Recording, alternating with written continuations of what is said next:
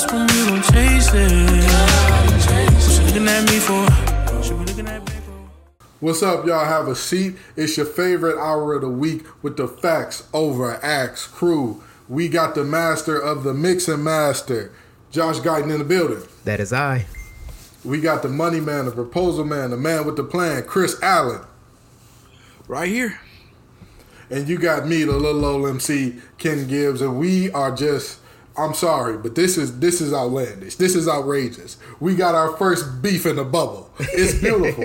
But we're going to talk about the basketball first. We're going to talk about the basketball first because we got to. We want to run a sports podcast, not a gossip podcast. So now, we in week 2 of the actual NBA restart, of the actual games and all that. And are there any changes in your thoughts from week 1? Any new revelations? Anything that we weren't discussing last week that y'all feel needs to come to the floor now? Speak now, or forever hold your peace. I don't think so. The only things I'm having about this season is with the restart and them being in a bubble, some of these teams that's playing good, like I'm impressed by OKC. I'm trying to figure out what if the star player is going to shine through when it's playoff time and when the lights are the brightest, the brightest they could be in a bubble, and they're going to shine through and keep our predictions of Lakers, Clippers, Bucks, or some of these teams that's looking scrappy, that's looking like they got a good game plan in place. Is this the one season where we could see like an upset happen, where we don't know who's going to make the finals? Because these bubble games, I don't know if teams are taking it easy just because it's the regular season, or it's the restart, scrimmage, play-in games, whatever you want to call it, and they're going to step things up for the playoffs? Or could we see teams like OKC and Toronto make finals runs without a star player? OKC, Toronto final would have 8 viewers. Go ahead, Chris. Go ahead. My thoughts are, I honestly don't know how it feels yet still. Because just like Guy said, right. I think the opposite, actually. I think that players are actually hooping harder because they feel like, hey, we all got the same amount of regular season games. And we in the playoffs, this is all playoff basketball, basically. We going to hoop hard. It don't matter if you got the stars. Ain't no fans. Ain't no home court advantage. It's equal playing field. You know what I'm saying? So, I think we seeing they best. That's why it's been like the Thunder taking down top teams or Phoenix going 5-0 in the bubble, which that's a story for another day. But I feel like that's why we seeing stuff like that, because teams is trying hard as they can. Right. How far are the Suns out of that 9th seed? They're 1 game back after Memphis lost and Portland lost. Yep. Memphis lost again today. Portland is playing right now. At the time we recording this pod, Portland playing right now. And then the Spurs won today. The Pelicans are eliminated. So it's the Suns are tied with the Trailblazers, and who are also a half game back behind the Grizzlies, who also are tied with the Spurs. Yep. So it's a 4-team race. I'm sticking to my guns, man. I got Portland and San Antonio at 8 and 9. So wait a minute. Could we? Okay, I was just about to ask all these possible 8-9 situations. Chris, what you seeing as a likely 8-9? I'm going with the star power. I'm gonna go Portland, man. I'm going Portland because who you got taking the 9? I think Memphis gonna take the 9. I ain't gonna lie. Really? Okay. I think Memphis, because Memphis only plays Phoenix last, who been hot, but I feel like they can push Memphis. I believe they'll be playing Phoenix and give me one second. I'm about to actually pull it up so I don't rely on Facts Over X. Hey, listen, Google as much as you want, man. It's your friend. You want the truth. So Memphis plays the Celtics. Yeah, they play the Celtics, and do they play tomorrow? No, they play today. Yeah, I think the Memphis last game is Tuesday against the Celtics. Let me make sure, though. Yeah, the only reason I just can't take Memphis and Phoenix as serious, even though Phoenix is hot right now, it's still Phoenix. They might fall apart soon. And the Grizzlies still young, man. I'm just not ready to live in a world where the Greg Popovich ain't got his team in the playoff race. But Portland should be a lot higher than 8th. They just ran into a lot of problems during the actual season. But now that they healthy, man, they gonna run into the Lakers at 1, which is not good. But if there was any other seed, we could see another deep playoff run from Portland. And you know what? The Grizzlies play the Bucks, by the way. The Celtics and the Bucks left, so they I don't know. Maybe so listen, if you ask me who my 8-9 and who are my 8-9 out of the West, Man, I gotta go with Guyton. I gotta go Portland Spurs, and let me tell you why. The Grizzlies are the Grizzlies, because the Grizzlies, even with Ja can only do so much in the league. In college, he could take a Murray State with a bunch of bums to the Sweet 16 or whatever. This the NBA, big dog. Right. Everybody is good. You can't do that no more. He doesn't have the horses in the stable. That team doesn't have the horses in the stable. But I think that they've played above their heads for most of the year. But the Suns, I mean, as the street poet Sean Carter would say, we don't believe you. You need more people. Because I don't believe that the Suns are going to keep up their winning ways. I don't think that they can sustain this. And don't get me wrong, it's not like that one game winner from Devin Booker was a shot that you're like, I could see a world where that doesn't fall every time. But for the most part, their games have been games that are like, they've done this impressively. They've done this in pretty good form. But the fact of the matter is, I'm sorry, I don't believe the Suns. I don't believe them. You know, nobody does. Gibbs, it's not your fault. Nobody does. D Book just got hot, and his accomplices are just on fire right now. That's all it is, man. But let me tell you, there are so many players and so many teams arising out of what we could not or did not see during the regular season. So let me ask this. Are there teams now that you see as a serious contender that during the season you didn't think had a shot? I'm going with my same two picks. Toronto is one. I mean, I just always feel like if a team is going to win a championship, they need some sort of star player or some team or some player that could take over the game. It's, of course, exceptions to the rules, but with Giannis out in the East, with the boys in LA out in the West, I just didn't see a realistic possibility that just a well-coached team in the form of Toronto could be a title contender. But with them back in the bubble and there's no home court either way, and they've been playing just almost perfect basketball as far as limiting their mistakes, they just is as far as all the games I've seen, I've caught almost every game in the bubble. They're the only team that's playing like seamless basketball. Even though they're taking L's, they're playing almost seamless basketball, and I don't think that'll change because they take it's a 2 days off before the playoffs start. I think Toronto are serious contenders, and I don't think that the Thunder can win a ring. But if we saw the Thunder in the conference finals making a run at one of those top dogs, I wouldn't be surprised. Though Chris Paul got those young boys playing, man. Absolutely. My teams would probably be, honestly, y'all gonna hate me for this, and I don't care. I don't care that y'all hate me for this. But Gibbs, props not to grip me too hard. Okay. Hey, listen, we might think we might be on the same team because I got one for y'all. But go ahead, Chris. Go ahead. I'm feeling the Heat and the Pacers in the East, man. Ooh. Hey. I'm feeling the Heat and the Pacers, man. You're not wrong. Like for some upsets, I'm feeling the Heat and the Pacers. Go ahead. Give us your reasoning. Go ahead. Give us the reason. And the reason behind it is, bro, if you look at basketball nowadays, defense is either switch everything or just hold your man in the middle of the court for the big man to help you. That's defense pretty much in the 2020 era. Mm-hmm. The Pacers is different. They actually run a whole system for defense, man. They defense is... I was watching that game the other day. They were playing the Lakers. Yesterday, matter of fact. And their defense was phenomenal. They held Anthony Davis under 10 points. Right. Now, granted, the Lakers not playing for nothing, so they might not be playing for real.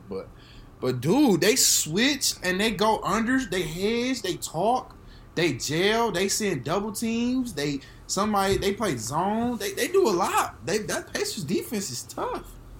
And I feel like if there's a fully healthy team, they would be a top 3 seed. And so out the East, that's definitely feasible for them. And I'm surprised. I'm surprised because I thought we was gonna be on the same wave. I thought we was gonna be on the same, but apparently be different. And that's all right with me. I'm gonna tell you, or it might be because you already saw this team as a contender, and I didn't. The Houston Rockets. Boy, you know, come on now. Y'all ain't let me get to the West, but you already knew who I. Come on. But let me. But hear me out. I bleed Rocket. But hear me out though. See, but the Rockets could have been your team because you thought they was a contender all along, and to me, they weren't. Yeah. I didn't get to the West. I was gonna say something. I only said the East. I was gonna get to the West though. But well, who you got out the West? Oh, the Rockets, baby. Come on, now. That's your team. That's already your but team. you can't say that's like me saying the Lakers are a surprise contender for me. Like you can't really. Okay. Surprise contender out the West. I'm gonna have to go with Utah just because they got a lot more firepower than I think, and that's a team that I feel like can pull off an upset. Like if they saw the Clippers and the Clippers was playing around, I think they could knock out the Clippers in 7. If they played the Clippers, if the Clippers wasn't playing serious basketball. You know what? I'm gonna tell you this: Rudy Gobert is truly an X factor for that team because when he plays well, they win. Exactly. The team really, Donovan Mitchell is Donovan Mitchell. He's gonna give you what he gives you, even though Donovan Mitchell is a bit inconsistent for my taste to be your one. Because if you're the one option, I don't like inconsistency. I mean, at the same time, I like to cut Donovan Mitchell with some slack just because. With the progression of how we seeing young players nowadays, it's like immediate pressure on him to perform. And Donovan Mitchell is in year 3? Yeah. If we speaking like 90s, 2000s, we didn't really see players develop or come into their own fully until, like year 5, year 6. So I'm still giving Mitchell a few more years to be more efficient. So I don't like to be on hard as Donovan Mitchell as most people do.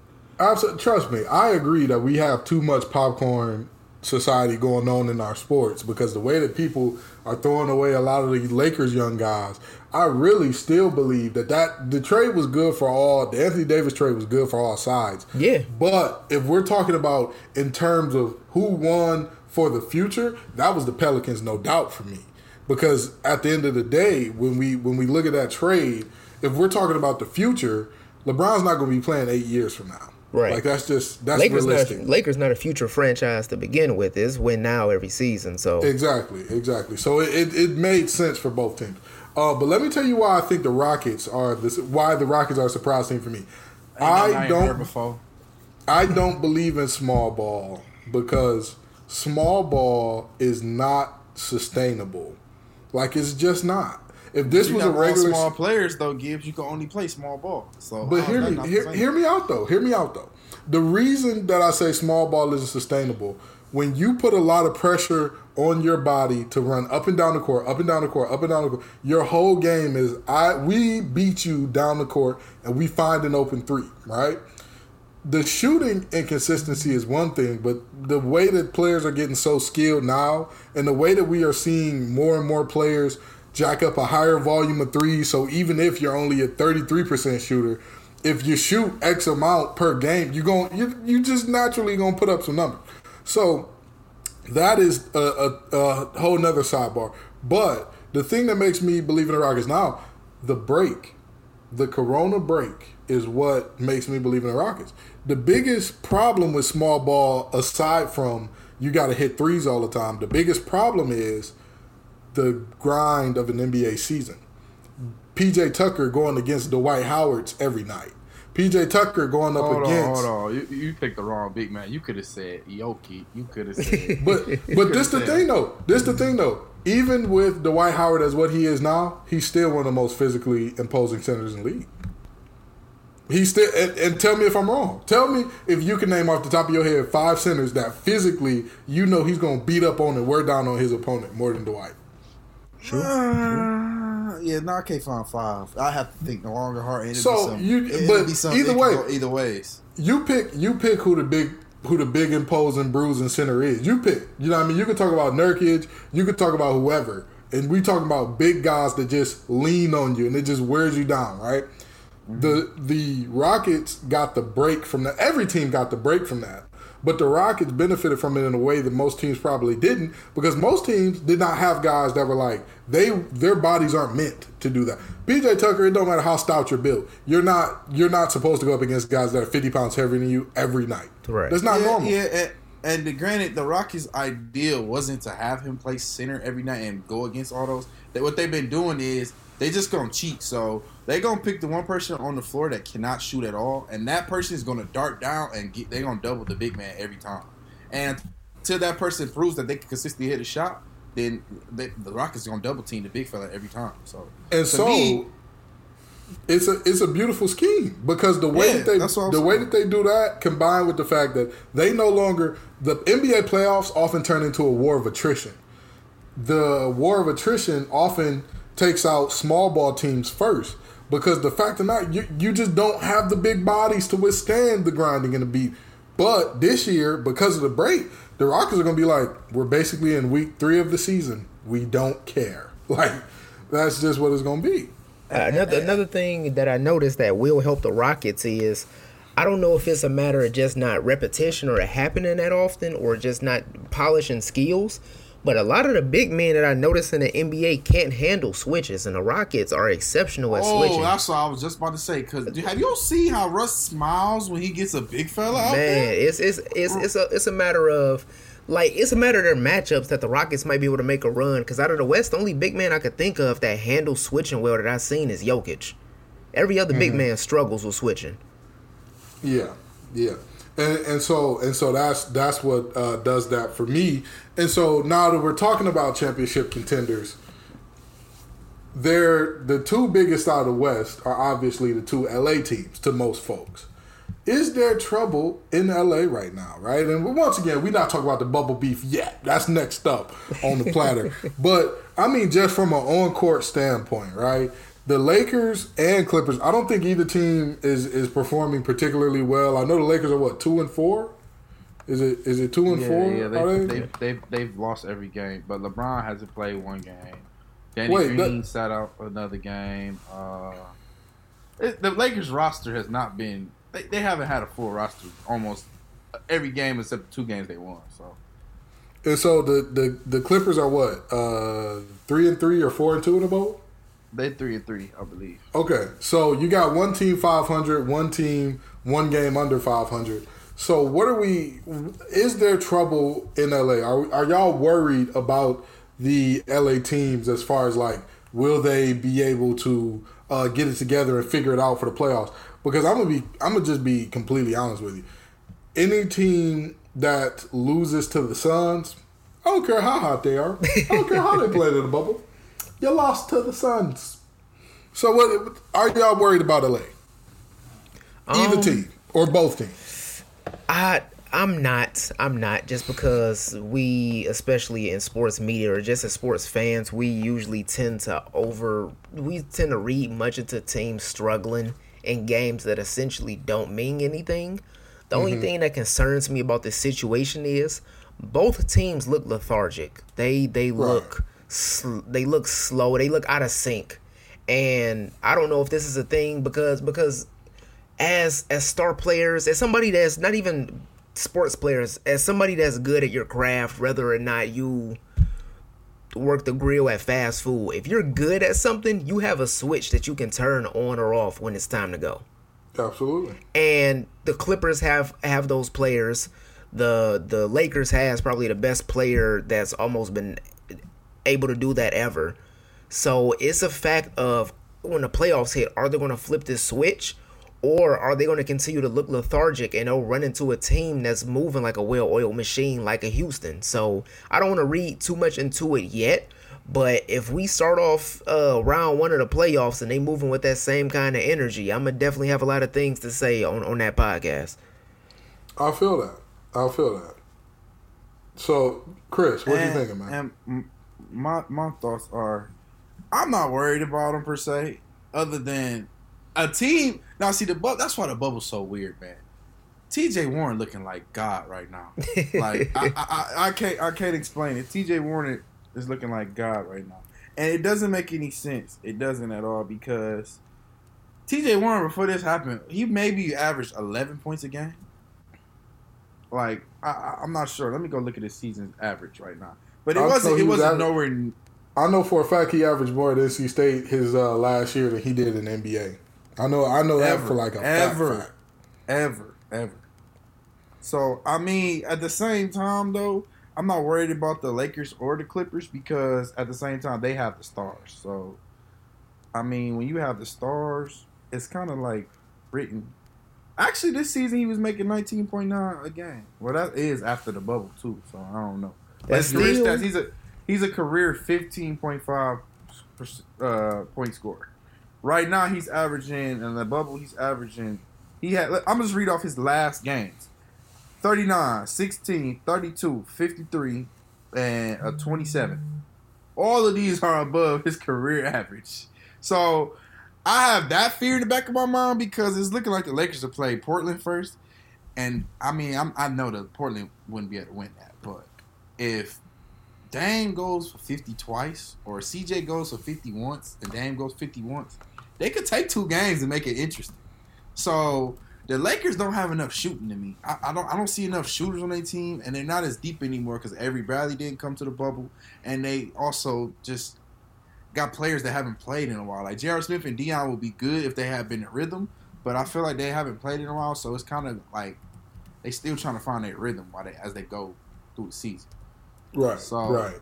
And then another thing that I'm not really afraid of about the Clippers is they so deep that after them playing together in the first round of playoffs, they're gonna just start gelling, and they just gonna gel and gel as they go on. So it's just a collision course waiting to happen. I mean, I think the Lakers are taking because I don't think Brown wants to be the one Laker or the second Laker to not win a title for the Lakers. Oh, leave Jerry West alone.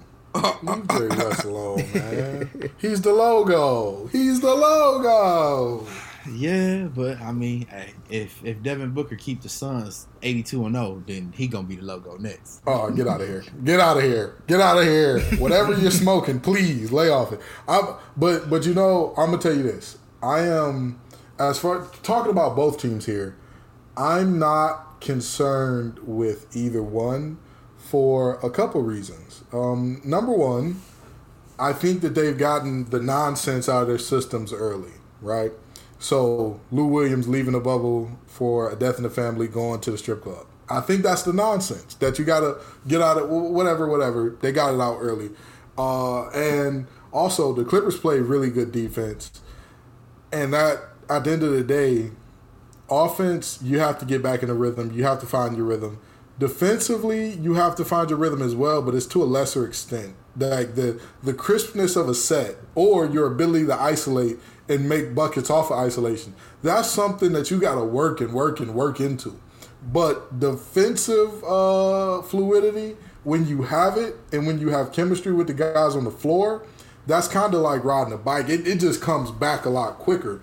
But also, for the Lakers, 2016, 2017 is why I'm not worried about them, right? So everybody's talking about what the Lakers are and are not and how they haven't been very good in the bubble. People seem to forget the last 8 games of 2016, 2017 for the Cavs that LeBron played on.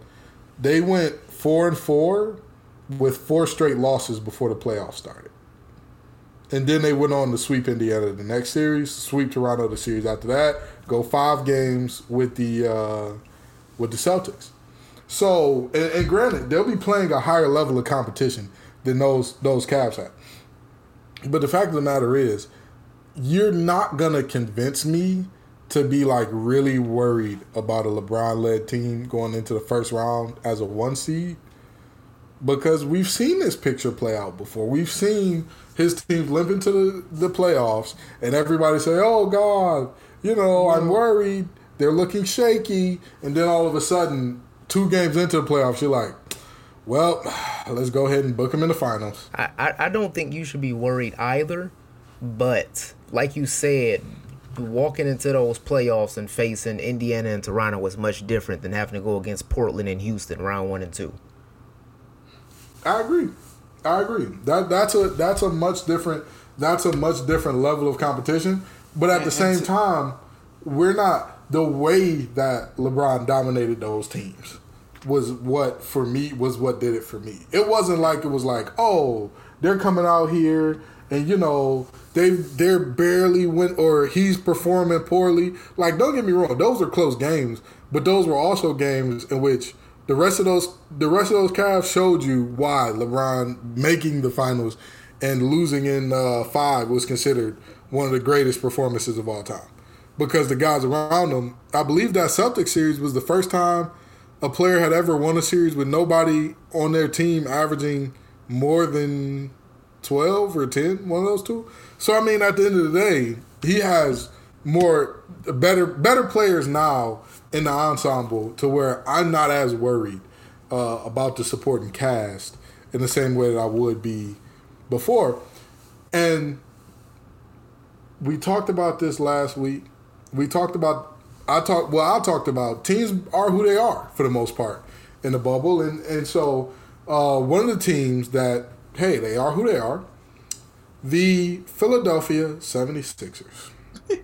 And I bet you're wondering, why are they talking about the 76ers? Ain't nobody talking about the 76ers. They ain't doing nothing too impressive. Well, the 76ers they're a shoo-in. They already have locked up a playoff spot. Am I correct? Yes. Yes. Okay. Yes. So they're guaranteed a spot in the playoff. They're already locked up a playoff spot. And Ben Simmons hurt again. Joel Embiid hurt again. It's so hard to root for the 76ers in any capacity. I'm sorry. I don't want to be that guy, but the whole process thing and the whole them being allowed to tank for seasons on seasons on seasons straight, they're getting their karma. They're getting their karma because that's you disrespecting the game when you tell yourself we're going to lose on purpose for years and years and years, and then we're going to be really good out the back end. That's not how it works. That's not how it works. I'm sorry. That's just, to Josh's point, the reason why like the Lakers are kind of doing themselves a disservice because bad habits break. Everybody on that team is not LeBron. Bad habits are hard to break. Right. Everybody on that team not LeBron. So yeah, you see LeBron lollygagging, but that makes the message to the other players on the team like, okay, y'all, well LeBron ain't playing, so I mean I'm a coach too. And those players can't just wake up tomorrow and go get 30 if they want to. So bad habits are going to be hard to break for the Lakers in the playoffs. They're going to have some playoff time struggles where they kind of get complacent and they just. But Anthony Davis has been balling in the bubble. Up until last game, Anthony Davis was on a tear. But the only reason nobody's talking about it is because it's Anthony Davis. It's expected. Like you're not. You're going to talk about the 9-point game because that's the aberration for Anthony Davis. You're not going to talk about the 40, 10, and 5 game because that's what you expect. That's like, yeah, that's AD. And he's been balling. If LeBron scores under 20, I'm expecting 40 from AD. So for me to see LeBron coming into the playoffs and knowing LeBron is going to be LeBron in the playoffs, and then knowing AD is AD, I'm geeked up. I'm ready. I'm not really too worried about that. But yeah, speaking of folks being who they are in the bubble, we got Pat Bev, the irritant, being who he is in the bubble. We got Paul George, the complainer, being who he is in the bubble. So Dave goes to the free throw line. I believe the score was 117, 119 at the time. He goes to the free throw line to shoot 2. He can tie the game up. He misses both. Yeah. Immediately, Pat Bev, who was hurt and sitting out this game, laughs, daps up with one of the Morris twins, whichever one plays for Clippers. That's and points Markieff. to his watch. He daps up Markieff and points to his wrist and says, "Dame time, dollar time." Wait, that's not Markieff. That's Marquise. That's Marquise. That's Marquise. Listen, you sure? It's one of the Morris twins. Let's be honest. Marcus is on the Clippers. Markieff is on the Lakers. I thought it was the other way around. Hey man, the Morris twins are the Martin twins with a Gucci belt. Let's not get beside ourselves here. Like, come on now. But at the end of the day, whichever Morris twin it was, he dapped him up, points to his wrist, does the Dame time thing and all that. And so one of the reporters asked Dame about it after the game, and Dame said, "I sent Pat Bev home off a game winner year 3. I sent Paul George home off a game winner last year, and he broke up Paul George's franchise. Exactly. He said I ran him up out of OKC, so you know what to do."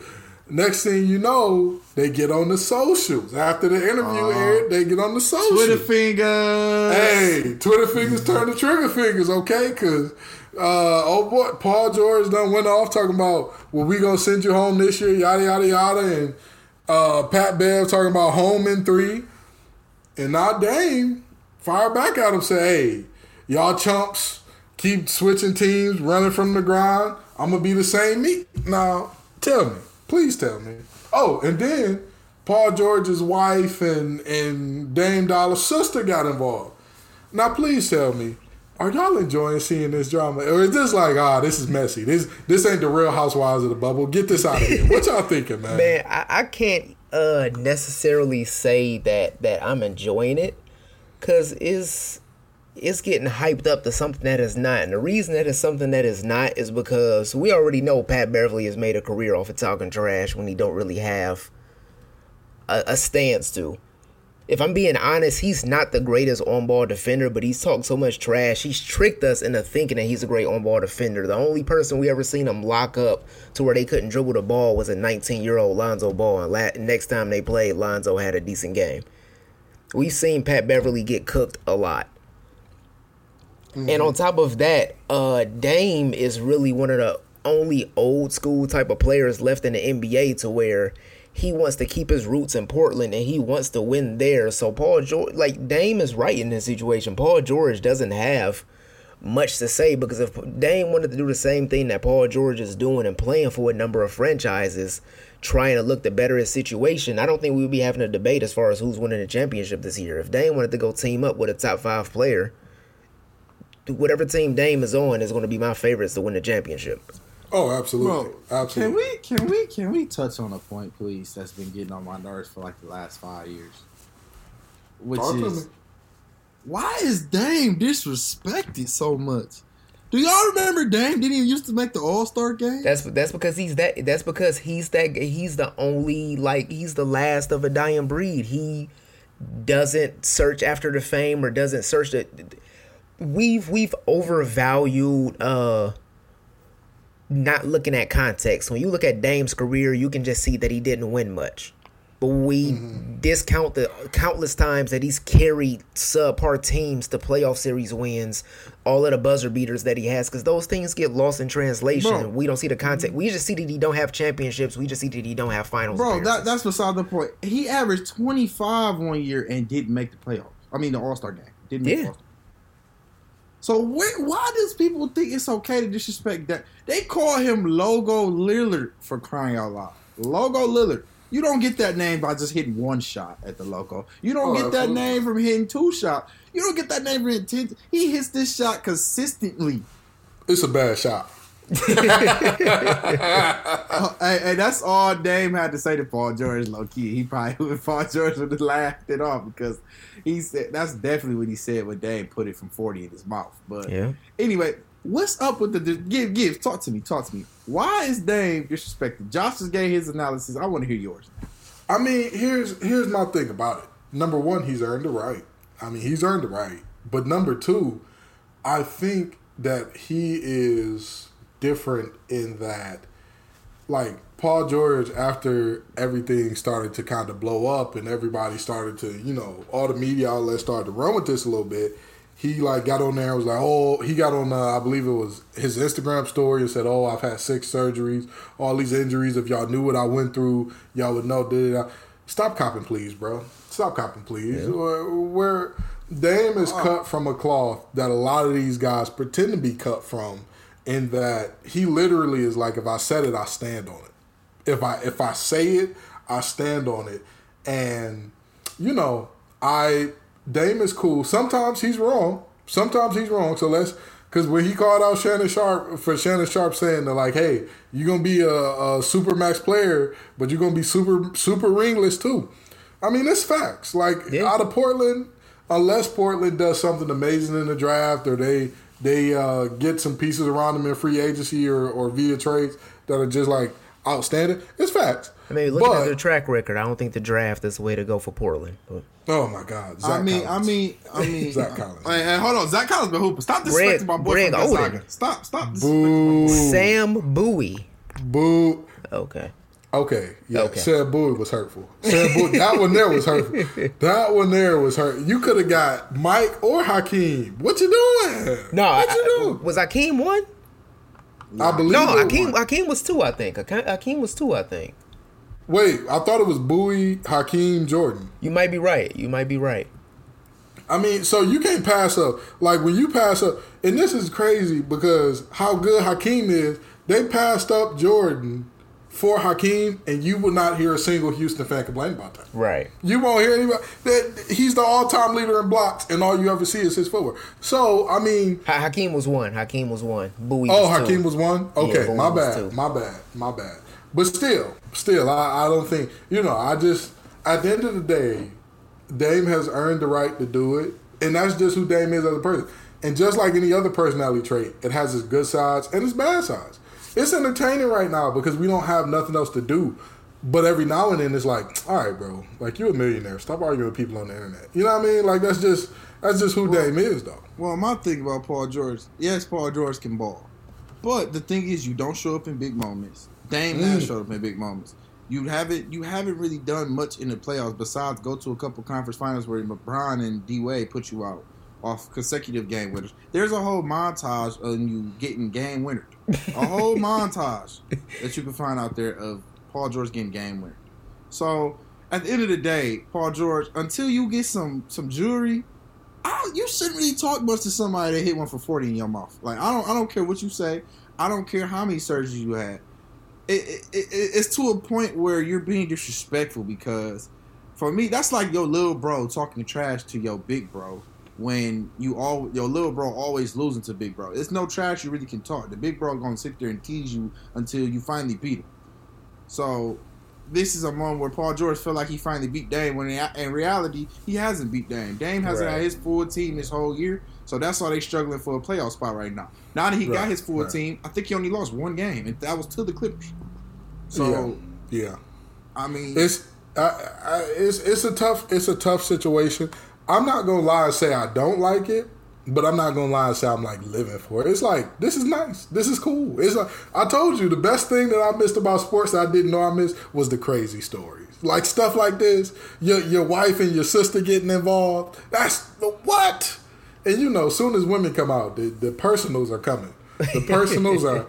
You know, it's going to get the fat shaming, slut shaming, any type of shaming you could name. It's finna come out once the family members get involved, man. But, you know, we not going to touch too deeply onto that. We just going to skirt right on past that. Oh, hold on, Gibbs. Hold on. I got something, too, that just for our listeners to look out for. Now, the bubble, after the first month, they letting the families come to the bubble. So we're going to touch on that probably next week. So I'm just giving them a heads up. Just because not Dame's sister waiting outside. Yeah, just because you pulling the Kyle Lowry. My room 328. My room 328. Listen, that's why I brought it up, because you said family members getting involved, and the family's coming in another 2 weeks. So, you hate to see it. So now, moving on to our next story, we got college football players unionizing, basically. Well, let's not say unionizing. They're producing unified demands. This has occurred in the Pac-12 as well as the Big Ten. The Pac-12 set the pace. They had as their outline health and safety protections, protect all sports, end racial injustice in college sports and society, economic freedom and equity. And, you know, all of those things, they like legitimately were, hey, we gonna nail this down. And they had a lot of very good points. Big Ten unity proposal came right after that. Protecting the well-being of athletes, oversight and transparency, prevention and safety protocols, testing, contact tracing, and related procedures, player assurances, hazard-related economic support. And those are just the overview. If you want to go to the Players Tribune, shout out to the Players Tribune, by the way. If you want to go to the Players Tribune, they got both of the demand lists there, as well as the articles in which the young folks got together and wrote basically what they want and why they want it and how they want it. So, you know, is this productive? Are the players asking for too much? Are there any demands that stuck out to y'all? Talk to me. Go ahead, Chris. Go ahead. I mean, for me, this is what we've been asking players to do the whole time. Right. Because players, we've always said they scared, they want to do this different, they want to do that different. It's finally time they kind of made a list of demands, and that they kind of putting their foot down. Like, all right, if you can't give us this, we're gonna take the repercussions and not play. So, I first thing, that's what I want to say, that this is definitely good for college football. So this could be a trend-setting thing. For sure. Yeah, I mean, it's not much I can add reading over everything. It's not much that I can add off of what Chris said. It's just a matter of, especially when it comes to football culture, we've always wanted those players to regain their power. I feel like it's happening slowly and it's going to be more prominent soon. It's something that only recently happened in basketball. But it should be no criticisms in this. You're basically asking people that are supplying your entertainment and are supplying you with billions of dollars to run your operation. We're just asking them to stand up for themselves and get what they're owed, essentially, or some things that might even be basic. Like, this is owed to them. It's no $1 billion. It's no, it's no sports betting. It's no fantasy, anything like that without these players. So just the players asking for what's rightfully theirs, regardless if you're a college player or professional, is something that's long overdue. Right. And I agree with everything that y'all said, but I just want to get into just a couple particulars that they piqued my interest. They got me excited. I'm not going, I saw them and my heart started beating a little bit. And under the economic freedom and equity tab for the Pac-12. And let me tell you something. The Pac-12 came out the gate swinging, boy. They jumped out the window with this one. Shout out to Ron Browns. A lot of y'all don't know about that song, but it's all right. Anywho, distribute 50% of each sport's total conference revenue evenly among athletes in their respective sports. My Lord. And one thing that I saw up out of that was a lot of people said, well, the coaches and the admins would be paid less. And duh. I mean, the lowest grossing coach in the FBS, I believe, was $200K as recent as a couple years ago. I may be wrong on that, but the lowest grossing head coach. I'm sorry, let me not say lowest grossing coach. Lowest grossing head coach was $200K. So, like, what are we really talking about here? And let me run that to make sure that number is correct. But either way, these players are getting a scholarship for what you're being paid. Even if I'm wrong on that, this half of that, $100K for. Excuse me? Like, what? Right. People survive on less. I'm gonna say that. And then on top of that, another demand that people looked at like it was crazy was one demand by the Big Ten that all of their family members. Okay, so the lowest one is Coastal Carolina at $360,000. But yeah, so the fact of the matter is, when you look at the fact that they asked for the Big Ten network, and the fact that people had any pushback to that. People had pushback for these athletes asking for a free subscription for their families to the Big Ten network.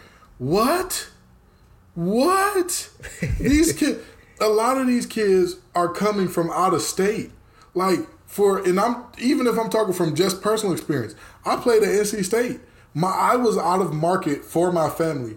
My family had to buy certain packages and certain channels that were different from the regular cable, and thank God my mother had the ability to do so, but they had to buy, or, we're law-abiding citizens, so we would never take a password from somebody who has the channel and we don't already. But yeah, they had to do things to watch me play that, that it's just, it doesn't seem like it should be a problem. But, you always got your Doug Gottliebs of the world talking about, well, they're just asking for too much. Well, blah, blah, blah. And I'm excited for these players. I'm fired up for these players, to be honest. It's a really big. It's like a beautiful episode of Ballers. And speaking of the show Ballers and things that are like it, hey man, The Rock has turned Ballers into a real life thing as he's bought the XFL for a piddly little $15 million. Yep, man, that's not even a fraction of how much he make a year.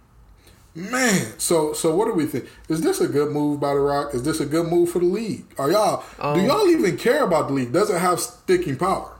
Okay, so as someone that watches 9 hours of wrestling a week, I can go ahead and take this one because that's directly related to the initial owner. I think it's a great purchase because the first time around the XFL was a dumpster fire. and that's being nice about it. But this restart that we saw was actually, like, I was pretty entertained by it. The ratings were going up every week, and it was pretty entertaining football. I think if it's run the same way and you give it some time to grow, I'm not saying it's ever going to overtake the NFL or be even half of what the NFL can produce, but it can be a great alternate option. And I think it was a great, investment, especially considering The Rock gets like $60 million a movie, so he paid a fraction of one movie. You got to just do one more buddy cop comedy with Kevin Hart, and he paid that off already. Oh my god! Oh my god! Now he gonna replace John Travolta in Die Hard. But at the same time, we know that Vince put up $200 million of his own dollars in order to get the league started, and a lot of people don't know that Vince and The Rock are still thick as thieves. He can place a phone call right now, and Rock will be on the upcoming Monday Night Raw. So I also don't know if this is a play to get a couple of dollars back in Vince's pocket to help him cut his losses either. But that's a topic for another day. I don't know if you guys care about the XFL at all, but that's my take on it. Yeah, I feel that. My take on it is, I like the effort. I mean, to be honest, the XFL, to me, I felt like it was going to go under regardless, Corona or not. It was doing better, but I mean, just the attention that the NFL gets is just like, or the NBA gets nowadays. Like, if you're not one of them two sports, and even the MLB, if you're not one of them three sports, it's just hard to compete nowadays. Like, because that's what's popular now. That's what people can get up and do all the time. You get what I'm saying? So it's like, I feel like it's gonna go under. So this is definitely worth the effort. Because if it doesn't go under, then he'll reap all the benefits. Right. Because $15 million to a baller like The Rock is like, that's like us going to the store and buying a bag of chips. That's really what he did. You know what I'm saying? True, but I think if they look at it from if they look at it from the perspective of not trying to compete and just trying to like go through their own avenue and just doing what they do as opposed to trying to compete with the NFL or another top 4 sport, I think they'll be fine for a number of years. I'm not going to say it's going to be sustainable for we'll be watching the XFL in 40 years, but I think they can have a good shelf life if they just worry about what they're doing and not trying to counter program and do all of these things to try to spite the NFL. Facts. And I think, so for me, when I watched the XFL, I was a big fan of the XFL, actually. A lot of things that they did, from the interviewing players on the sidelines to, having the mic that was wired into the coach and the quarterback that the viewers at home could hear and all that. I think it was really dope. But I think that they ran into the buzz started was COVID. And that's really what took them out. Because I think if everything continued to roll and everything was still fine, I really and truly believe that league would have been all right, And so that is, just yet another thing taken out by Little Miss Rona. And, if we're talking about Little Miss Rona taking things out, we got to talk about the NFL opt-outs. We got a list of players. It was a list of over 60, but I just mentioned some important names and some folks that, I think it's important to note that they opted out. So we got the return man from the Ravens, DeAnthony Thomas. We got the Bills defensive tackle, Star Latule. I'm not about to keep trying that. Panthers rookie linebacker Jordan Mack. He was an unsigned free agent, but I like him a lot. He's got a lot of potential. Bears, Eddie Goldman. I think he was probably the highest. How do I put it? The highest caliber player, because he was a Pro Bowl alternate last year. He had a heck of a season with Chicago, and the Vikings defensive tackle Michael Pierce, who was with the Ravens last year, he did a great job for the Ravens clogging up the middle. And then we have 7 Patriots. The Patriots have, I believe, twice as much as any other team as the next highest, because I think the next highest team has 3. The Patriots had tight end Matt Lacoste, receiver Marquise Lee, safety Patrick Chung, linebacker Dante Howard, running back Brandon Bolden, tackle Marcus Cannon, fullback Danny Vitelli, and offensive lineman Najee Torrent. Are these opt-outs a symptom of more coming? And by the way, the deadline to opt out and still receive the the stipends that were either $350,000 or $150,000. That was Wednesday of this week, or of last week rather. So that's why we're dropping this list now. Is this the beginning of the opt-outs? Is this like, okay, these guys are just gone and everybody else is going to be fine? Or what does this opt-out list say to you? I'm not necessarily sure if it's the beginning of opt-outs, but it is the beginning of a sign of things to come, which is the NFL not completing a full season. A lot of people have begun to try to go about their normal lives, but if we've been paying attention, COVID cases have still been going up. Like it hasn't been a plateau or a decline in like 47 out of 50 states. Cases are still going up, and we've seen an example with baseball as to what can happen if you don't have your players in a bubble, or you let them roam freely, or you're traveling from city to city.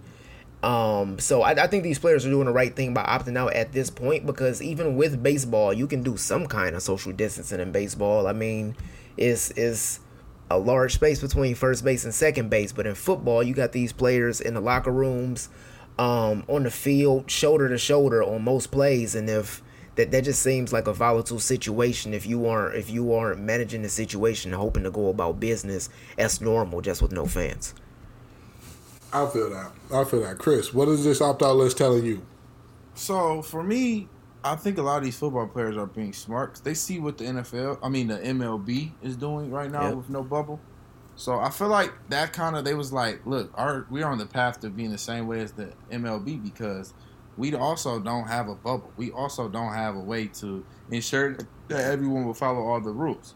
So at the same time, I feel like a lot more players are going to come out for the NFL because, and we're going to see some star players come out, because I'm pretty sure there's some star players that would rather be at home in the safety of their families than out there getting a possible concussion and possible corona. You don't want the double with the corona and the concussion. I feel that. For me, it's two things. Number one, all of these Patriots opting out. That's a little weird. Like, I don't care what team it is. Seeing 7 guys opt out, the roster is only 53. And I'm not talking about camp roster where it's 90. I'm talking about like your full-time roster, because most of these players were on a full-time roster either last year or were anticipated to be so this year. And so basically that's 1/7 of your roster. I see where you're going with this, Gibbs. I see where you're going with this. Hey, listen, that's a decent chunk of the roster. And some of these guys have been big-time contributors for years. And so, feel bad for Cam Newton again, but we just going to keep pushing past that. Oh, you did it. Listen, I'm sorry. You got 2 offensive linemen, a running back and a fullback, and a wide receiver. And the team's leading tight end last year all out. It's a little unfortunate for Cam. But seriously, though, these opt-outs, I think there'll be more for sure. I definitely think there'll be more as the season goes on, as folks get sick, because I don't know why people aren't, I've always heard the phrase, a fool learns from his own mistakes. A wise man learns from the mistakes of others. Bless you. And the fact of the matter is, the NFL is being the fool to learn from their own mistake, because the fact of the matter is they have seen what works and what doesn't. They've seen the NBA and the bubble works. Okay, the NFL has too many people to quarantine. That's fine. So maybe don't play. We've seen what happens with the MLB. The MLB, they're just letting everything roll, and every week 20, 30 games canceled. So what are you doing? Learn from the mistakes of the smart people, please. I wish Adam Silver could be the commissioner for every team or every league, but it's not possible. And these other commissioners or owners are showing their ignorance. Like they haven't been a part of the meetings or anything, it seems like, because they're not really showing any growth or no progress. So I don't know. Like, how long can you keep postponing baseball games and then have other baseball games going? Like, right.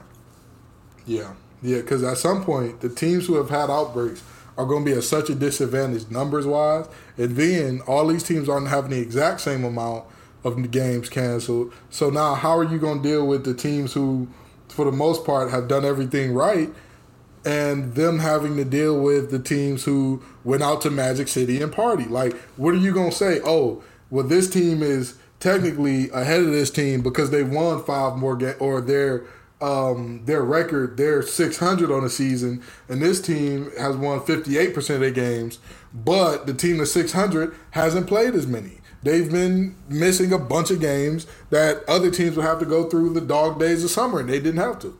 So, that's definitely a thing to be noted. And I just real quickly before we move on to the next topic, since we briefly spoke about the MLB, I just want to let it be known that the Detroit Tigers are 8-5, and that's probably the last time I'll be able to say this, that they have a winning record for the next while, regardless if they finish this season or next season. I just want to let that be known. Celebrate good times. Come on. Celebrate, y'all. Nah, seriously, it was you can't do that with the Lions, though, Gibbs. You can't do Hey, that. peep though. It was a day not too long ago where all 3 of the Detroit teams that played that day won. I want to say it was the Red Wings, the Tigers, and the Lions. They all won on the same day, and I was just like, well, I'm going to play lottery. Yep. I know something. I know some luck is headed my way with this going on. But yeah. So, it's a very sticky situation, and I really just believe that the NFL should either figure out a way to, like, hey, what we're going to do is we're going to quarantine teams by we're going to put 2 divisions in each bubble and go from there. We'll put the AFC, NFC North, AFC West, NFC West, with something. Because the way that they got it set up now, where it's like, everybody, live your life. We're holding you to an honor code. We're going to test a lot. What does that testing do if somebody has it? If you test them in the morning, if you test him at 7 when he comes in for treatment and he goes to breakfast and he's eating breakfast with his teammates, when you eat, you're not eating with a mask on. The particles, boom, boom, boom, boom, boom. Next thing you know, whole team sick. But you just got the positive on the one guy. Everybody else is negative. Now the incubation period is hit. Oh, Lord, we've got an outbreak. But we did joint practice with this other team since we don't have preseason game. Well, now look, So, I mean, if the NFL would just learn from the mistakes of others, I think that they'd see that either A, cancel, B, bubble it up somehow would be the best way to go. But, the NFL is always lagging behind, and probably the least progressive league of all of them. And if we're talking about the most progressive league of all the major sports, the wonderful women of the WNBA. I mean, Yep. Some folks talk about the action. Some folks be about the action. Because, I mean, this here is just the WNBA players. One of the owners of a WNBA team, a partial owner of the Atlanta Dream, by the name of Kelly Loeffler, a senator. She basically said that she is opposed to the Black Lives Matter movement, and she's opposed to all the things that the Black Lives Matter movement is asking for, and et cetera, et cetera. So every WNBA player that day wore a shirt that said "Vote Warnock." Warnock is her opponent in the race, Raphael Warnock. Because she's a senator in Georgia. He's competing for the same Senate seat. And I mean, woof. And she came back talking about how it was cancel culture and how it's groupthink and everybody has to think the same or else, cancel culture will come for them, and you can agree or disagree all you want, but you just wait until it's your turn, and et cetera, et cetera. Do we have any words or thoughts for either Miss Loeffler or the women in the WNBA? I'm not going to say anything about Miss Loeffler just because if you don't get it at this point, you're choosing to be willfully ignorant. And it's something about you morally. It's something wrong about you morally. And we know it's a lot of people like that in the world. And I think our main focus is to stop trying to change those people's minds and just get them out of positions of power so things that are right can take the forefront in our society, which has been not right for hundreds, thousands of years. But we're at a point where we can actually see some actual change, and that change is being spearheaded by women in the NBA, WNBA. I think that many other organizations, especially the NFL, the NBA players have followed suit to the WNBA players and been a lot more outspoken recently. But even if it was something along the lines of speaking out against your owner, I even think NBA players might be a little more hesitant towards doing that. We've seen women spearhead a lot of these revolutions, and they're doing the same thing here in the WNBA. And I'm very proud of the work that they've been doing. They've been a lot more outspoken as far as being blatant in what they mean and their intentions over the course of the past few years now. And I only hope that that is rewarded in some sort of I don't want to say compensation, because I don't want it to feel as if they're being handed anything, but I want them to put something in place to where we can get some more views and some more revenue towards these women. I know they signed a new a collective bargaining agreement, but that was backed off of the NBA. I want something to where like we were speaking about the XFL, they were getting a little bit of success because they were doing something different from the NFL. Right. The WNBA, I think their biggest problem is that they're a copy and paste of the NBA, but just from a talent standpoint, they don't have the talent that the NBA does. It's not their fault. I mean, it's dudes in the NBA that's 6'8" and got 45-inch verticals. They can't replicate that. So I just wish it was something that they could put in place, or something new that they could present to the basketball product. So rightfully so, we can get some more revenue and some more eyes on the amazing things that these women are doing. Yeah, you know, I'd love to see them on TV on major networks more. I love to see them on your ABCs, your NBCs, your, you know, those types of things where you don't have a paid subscription service that's like $40 to see them. But, you know, that's just me. Chris, what you thinking? Okay. What is wrong with her? Is she okay? What black man hurt her? What black man hurt her? Oh, God. It's speaking from a place of privilege, man. When you got the privilege to not experience certain things, you just think that your way is right. Or you can't. The best way to be understood is to understand. And she's not willing to understand how someone else's life is navigated. Because to me, it seems like there's no way she sleeps at night with what she does. What she said. There's no way she's sleeping right now. There's no way. Oh, she absolutely. Listen, that woman is sleeping fine. Yeah, that's the issue. Fine 4,000 thread Egyptian cotton sheet. Yeah, that's the issue. She got a Tempur-Pedic. She chilling, bro. Exactly. That woman got a sleep number. Her and her husband got two different numbers of firmness. She is A-okay. Man, I just don't understand how you can see the whole world catering to the Black Lives Matter movement and just be against it. Like, what type of person? I don't know. That's like me, everybody in the world supporting this girl with a disability, and I got to be the one to say, bro, she's not even disabled. Like, you know what I'm saying? Like that's what she did to me, and it's just, to me, it's just not fair to the players. And I would want to play for a league like that. I would protest too, to be honest with you. So here's my thing about this whole thing. I have always and will always applaud women athletes for being amazing at what they do, right? Like, a lot of people underestimate how good of athletes these folks are. That's why people say crazy things like, oh, yeah, I could definitely get an ace off of Serena. Or, oh, yeah, I could definitely, win a one-on-one game against Brittany Griner. You can't. It's not how it works. You're not going to be... You could pick the last player on the bench of a WNBA team, a player that's never going to play. The Ed Monix of a WNBA team. Shout out to semi-pro fans out there. And she will work you. If she shows up to y'all YMCA game, she's giving you 40. That's just the reality of it.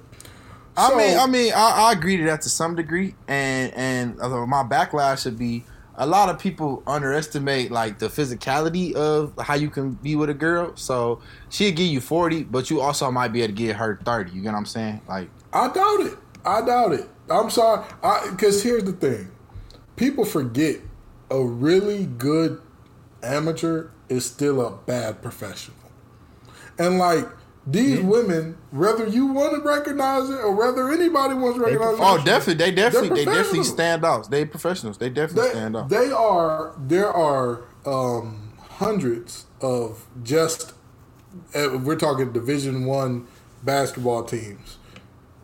If we're talking, the Power 5, Group of 5, mid-majors, hundreds of teams. If we want to talk about the D2 players too, you pushing it up to thousands. And these women have been the ones that are selected as the best. Out of that, and if we want to talk about players overseas as well, these are the players who have been selected as the best out of all of this pool of talent. I'm sorry to tell you, they do this for real. Yeah. They do. I've seen it firsthand. It's only a select people that get drafted for a sport and get chosen to play nationally. It's only a select few. So like they definitely stand out. I've seen it unmatched. I'm telling you, I've seen firsthand a woman basketball player show up and a bunch of guys not know who she is, and she just ends up giving them easy buckets. Easy. Oh, easy. Most people can't dribble with their left hand. Let me crowd the right. Easy. And I just sit there like, well, yikes. You hate to see that. So, there's, but even beyond that, everybody can feel how they want to feel about things. I'm not upset at somebody feeling a way about a thing as long as people are not getting hurt or people are not dying due to the action behind whatever thing you believe in or stand for, or whatever the case may be. That's fine with me. But here's the part that blows me. Why does everybody keep screaming about, don't I have First Amendment rights to say what I want? Did y'all not pass 5th grade civics? Ma'am, you sound like you went to a private school. Have you not taken... The First Amendment guarantees you protection against the government doing something to you. You can go wherever you want and say, I live in Sugar Land, Texas right now. I can say, Sugar Land is awful, and I can trust that the police department won't come kick down my door for saying Sugar Land is awful. I can say, hey, Governor Abbott's an idiot, and I can trust that Texas state troopers aren't going to come and follow me everywhere I go and look for every little thing I do wrong.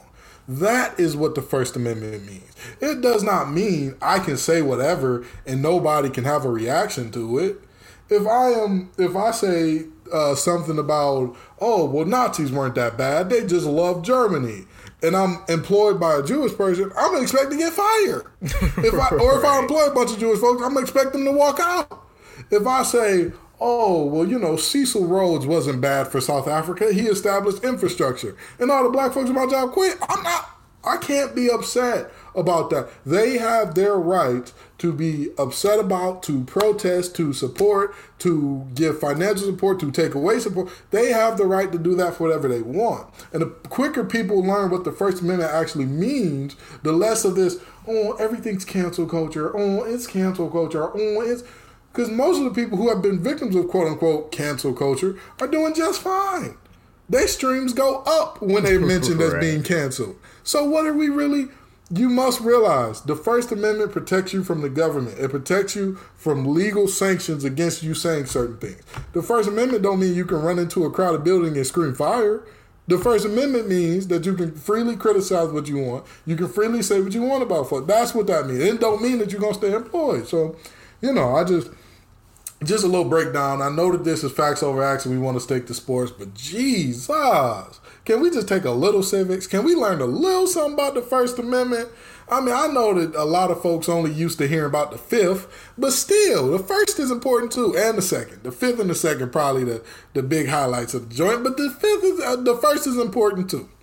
Anywho, we know that y'all done had enough of us ranting and raving about everything from Logo Lillard to senators being ignorant. But come on back next week, and the week after that, and the week after that. Peace and love, y'all.